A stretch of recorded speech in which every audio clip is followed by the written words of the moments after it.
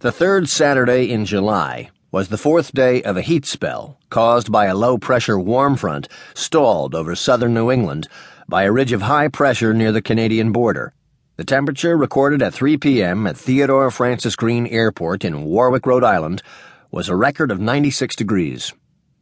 Earl Beale had left Boston at 1:30 p.m. He had taken the afternoon off. His boss, Roy Fritchie, had not been pleased. "This," he had said, "this is not going to make Waldo happy when I tell him." "So don't tell him," Earl had said. "Then he'll never know. He's out on his goddamn destroyer there, whatever he calls the damn thing. You ever know Waldo stay away from the place? There was a snowball's chance in hell some dumb asshole'd come in and buy a car? No, you never did. Because if Waldo thought there was, he'd be in here himself, and he'd scoop the sale right out from under you, save himself commission. If Waldo ain't here, it's because Waldo knows nobody in his right mind will come in." "You should have told him yourself," Fritchie had said. "You should have gone in and told him yourself before he left last night."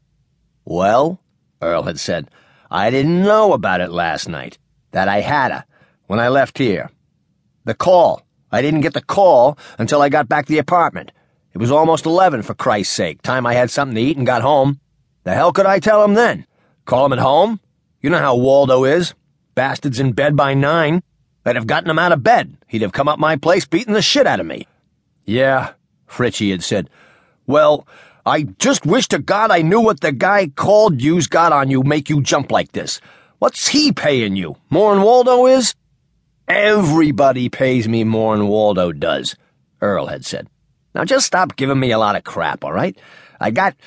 It's some personal business I gotta take care of. Just personal business is all." "Yeah," Fritchie had said. "I just didn't realize is all. Bruins is still playing hockey. Seems kind of warm for that now."